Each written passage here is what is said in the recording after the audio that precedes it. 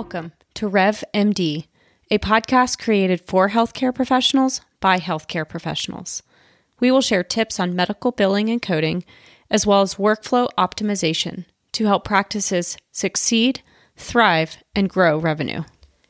This week on Rev MD, we have our first physician guest. We are hoping to occasionally bring on guests that may help you in your private practice with either a revenue-generating tip or product or service that you may find helpful for your practice. So allow me to introduce Dr. Sarah Davis, who is a family practice physician with over 2 decades of practice experience. She's also a founder of Safer Diagnostics, which stands for Symptoms of Anosmia for Early Recognition. And this is a product where she is going to share with us today a simple to use and very inexpensive card that can help you to detect anosmia in the primary care office. And it's actually a tool that she's had some good luck with reimbursement, and we'll talk a little bit about that with certain cases, and a good ROI for practices who do choose to use this in their office. Tell me a little bit about yourself, your practice, and what made you and your product. So I'm Dr. Sarah Davis, and I'm a family medicine doctor in Dallas, Texas. And I've been doing a concierge practice for the last 20 years that I just absolutely love. And that's been my passion. But during the pandemic, I kind of started up a whole nother concept. And that was because, well, actually what happened was I noticed when my daughter got COVID in the summer of 2020, and the only symptom she had was pretty much losing her sense of smell. She had a fever of about 100 for maybe a few hours and a little fatigue. And really that was it. But the most striking symptom she had was this lack of sense of smell, which I thought was really fascinating because at that time, remember, you'd go into a restaurant or something and they would take your temperature. Mm-hmm. And there was kind of this like screening thing where, we were all washing our hands a lot, which is never a bad idea. But it was, they kind of clean the countertops, put it, check somebody's temperature and then say, come on in. And I thought, if we're going to be doing some sort of screening, let's try to get, do something that is that's a lot more effective, that we can find a lot more cases of COVID by doing it. And so I thought, well, if we could somehow check people's sense of smell, I also wanted to do that in my practice, was to check their sense of smell. So I thought, well, that seems like an easy enough thing to do. But then I started thinking about it. I'm like, well, what am I going to do? Put a candle in front of their nose or, and just kind of thinking about like, and how do I know what everybody's supposed to smell? And so I really just delved into the whole thing. I thought, well, if we could invent just a disposable scratch and sniff card and be able to know, okay, just a pass fail, which I knew wasn't going to find every case of COVID, but I just wanted this cheap, easy screening test. And so then I was mentioning it to another friend of mine, and he said, that's a great idea. You need to pair it with a web-based app. And that way you can get more information, and it's, it'll just be, a much more slick device. And so we did it. We built this thing called a Safer card, and Safer stands for Symptoms of Anosmia for Early Recognition. And then proceeded down the whole process of doing a lot of research to figure out, well, what are all the scents that everybody can normally identify? And what I was hoping I would find would be something really unique, like, okay, people with COVID can smell vanilla, but they can't smell lemon or something. I thought, that would be really fantastic, but I did not find that to be the case. But what I really worked hard on was figuring out, okay, 95% of the people, when they sniff, vanilla or lemon, can identify that that's what that scent is. And I found a lot of times with people with COVID or with anybody who's lost their sense of smell for various reasons, they'll sniff something and they'll say, oh, well, I know, I can smell it. I just don't know what it is. Mm-hmm. But that's when you have kind of a diminished sense of smell. Is what'll happen is they can kind of smell it, but they can't quite tell what it is. And so by doing that, we were able to really figure out that actually a lot of people, even who don't even realize that they've lost their sense of smell, have at least a diminished sense of smell. And in fact, a study that we did with UC San Diego, we found that in the people that failed our Safer card and tested positive for COVID, most of those people rated their sense of smell as at least a 7 or 8 on a scale of 1 to 10. Wow. Which I thought was really fascinating. Overestimation. Right. But, it just goes to show that as physicians, it's true. We don't ask people, can you hear that? Or we don't say, can you hear? We check their hearing. You don't say, can you see? You check their vision. I mean, we need objective. I mean, subjective is important as well, but you don't just take what they say. You need to do objective testing to figure out if that's really intact or not. And something like sense of smell, especially, you're just really not aware. You just you can get through your day without having all of these big smells and not really be aware of it. So I found that's been super fascinating to kind of delve into the literature and really figure all that out. And so the cards are produced here in the United States, and you're providing those for sale for practices or for others that are interested? Yes. So really the use of the cards at the beginning was more for this screening. We had businesses that would use it. The SMU athletics department used it. The Girl Scouts used it at their camp. And so people were really using that as a screening, especially, when tests were not as readily available as they currently are. Now we don't have as many people doing the screening part, but as we kind of got further along in this process, we realized that actually checking sense of smell in the physician's office is an important thing to do, even aside from COVID. There's a whole lot of literature about Parkinson's disease and lack of sense of smell. In fact, there's some evidence that the symptom of anosmia and constipation can precede other Parkinson's symptoms, sometimes by decades, which is just super interesting. And then I have people that are just started using it just as in their general neurologic exam. We always write cranial nerves 2 through 12 intact. What about cranial nerve 1? Poor cranial nerve 1. We need to check left it. Out. Right. And so they're just, and then in addition, things like long COVID can affect your sense of smell. And it can be dangerous to not have a sense of smell. You can't smell gas and smoke and things like that people, again, they really haven't realized that their sense of smell is diminished because it might have happened over a long period of time or something else. And so I think it's just important part of general health. There was a study that came out just a few months ago looking at the relationship between anosmia and all-cause mortality, especially in older patients. So that it's just kind of it's a check of just your general neurologic system and general health. So I'm kind of now realizing and trying to promote this idea of doing that as part of the general physical exam, checking sense of smell, just like we check everything else. I like it. Well, and like you said, we don't take our patients' account of hearing. We actually do a hearing test. And so, or an eye exam. I mean, we do all of those things. That's kind of part of our regular checkup. So why would this be any different?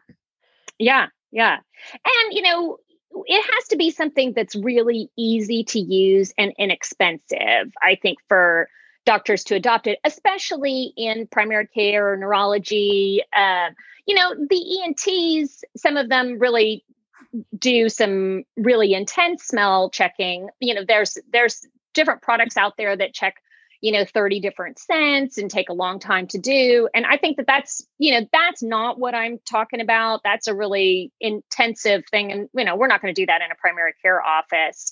And those things are expensive to buy. Our product retails for about $1 a card, depending on quantity. And we're seeing reimbursements of anywhere between $30 to $35 when it gets reimbursed. So we think that's a pretty fantastic ROI. That is a great return. So then is that with the billing code, the 92700, or is that with a different code? Yeah, that is with the 92700. And that's, from what we've seen, that has been the best billing code. but we're still continuing to collect data. I have some physicians that are doing it again, just particularly one that's at a psychiatric hospital, and the hospital requires them to check sense of smell and has for years, which was kind of interesting. So it was the perfect thing. They had been checking sense of smell on all their admissions, but they weren't getting paid for doing that. It was just part of the exam. And so when I told them, oh, I have a way that you can, validate, use a good, validated, nice test to do it and get reimbursed for it, they were pretty excited about it. So they've been using it regularly, and they have been sharing their billing data with me. But it's still just, it just takes a while to get all the data and to see, are there certain ICD-10 codes that are being reimbursed better than others? And that's what I'm still working on, is getting all of that information. Because it's such an inexpensive product, it's one of those things where, certainly the physician doesn't need to tell themselves like, oh, okay, this is where I'm really going to get paid or not paid. It's like, just do it. Okay. If you don't get paid, it was $1, and it only takes about 30 seconds of your time. So it's not that's not a huge investment, as it is with, other things that you do in your office where it's a big upfront investment, and you really don't want to do that if you know there's a good chance you're not going to get paid. But I think that just figuring that out of, when's, or because a lot of times, as we know, those conditions are there. You just didn't code that properly or write that down. And so then you're like, okay, no, that was there. I didn't know that was important. I didn't think about that. Yeah. I mean, and that's half the battle of a billing team, right? Is to really understand, why did we get the denial, track and trend denials? So then you can say, okay, we know the denials happen because of X, Y, and Z documentation, or we know these denials are happening because it's a bundled code, right? That service is bundled into the E&M service. And so therefore you're not going to get paid separately for it. But if, again, half the battle is just understanding those rules, and not because you're going to change your practice or what you do because of it, but because you may change your documentations or your expectations around that. And so, that's the name of the game. It's just really understanding so that you can do better at documentation is typically what we see. Or sometimes we'll see a process change in the office that we can help somebody change their workflow, right? So if the office can go in there and change a workflow, then they may be able to have better clean claims, or they may be able to avoid denials. So, yeah. Well, right. And I can kind of see the same thing for something like this. If one physician may decide, oh, yes, I want to do this on all of my regular, physicals when people are coming in as a routine, or maybe I only want to use it in these certain age groups, or maybe I'm using it, to me, it's very useful during cough and colds, trying to kind of like, it helps me sort of tip the scales. I have a lot of patients that come in and say, well, I don't have COVID. And then they're sniffling and they have various other things. And I'm like, I don't know. Sometimes there's this sort of like denial. They're like, well, I don't need a COVID test because I don't have COVID. And so it kind of helps if they fail my Safer card, then I'm like, maybe we should just go ahead and run a COVID test. And it helps to, give them a little bit more reason. Like, okay, this is maybe something that we should check.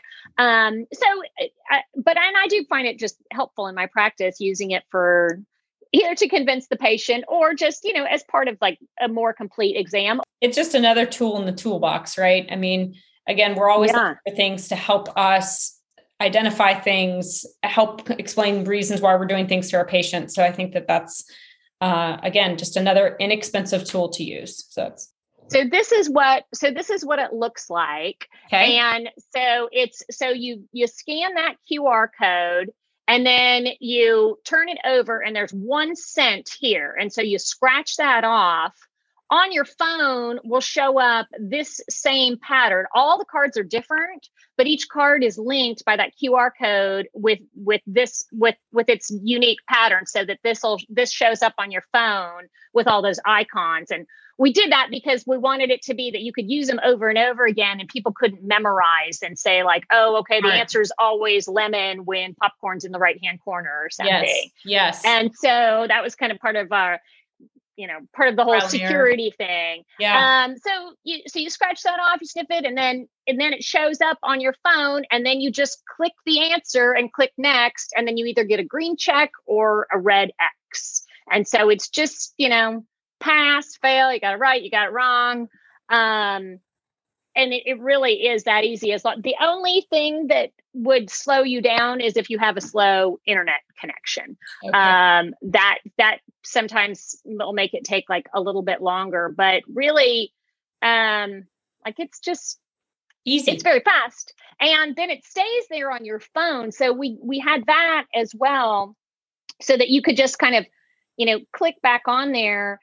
And then we even have it where, and this was part of the screening that people would do, so that if you were walking into a building or whatever, and you got your Safer Pass, and then that lasts for 24 hours, and then it disappears after that. So, so again, a little different with the use in the doctor's office, but the patient could do it themselves. They're in the waiting room, and then they just kind of show you that you got a pass or fail.